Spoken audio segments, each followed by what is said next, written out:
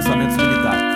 Depois disso, uma história muito longa, pra quem viveu tão pouca vida. Iniciou em 84 e já passou dos 30 pelas ruas da quebrada. Jardim Piratininga, 037 o CEP, Zona Leste é o Pira. Aos 13 de idade, pelo centro da cidade.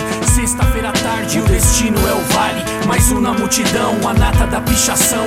De canto com os amigos ao lado da estação. Atento com o perigo que vem lá na contramão. Pronto pra me grudar e levar pro camburão. Uma adolescência louca onde Deus me guardou. Não vigiei os meus passos, mas os joelhos dobrados da minha mãe ele escutou. Nenhum mal se aproximou e na caminhada eu segui, entendi. Guardei o amor deles dentro do meu coração pra não desistir. De canto chorei calado, pra não sucumbir. Incansável tô no corre, desde o nascimento. Pobre na condição, mas infinitamente rico no sentimento. Tentaram, mas quando foi diminuído, o esforço foi dobrado.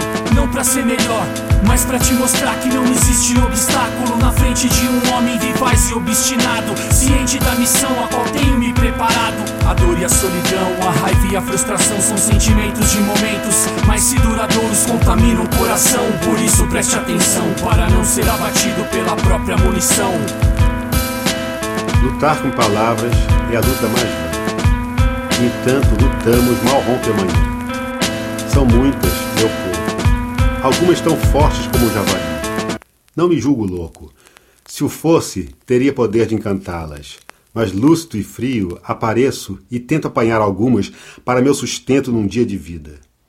Deixam-se enlaçar, tontas a carícia, e súbito fogem. E não há ameaça.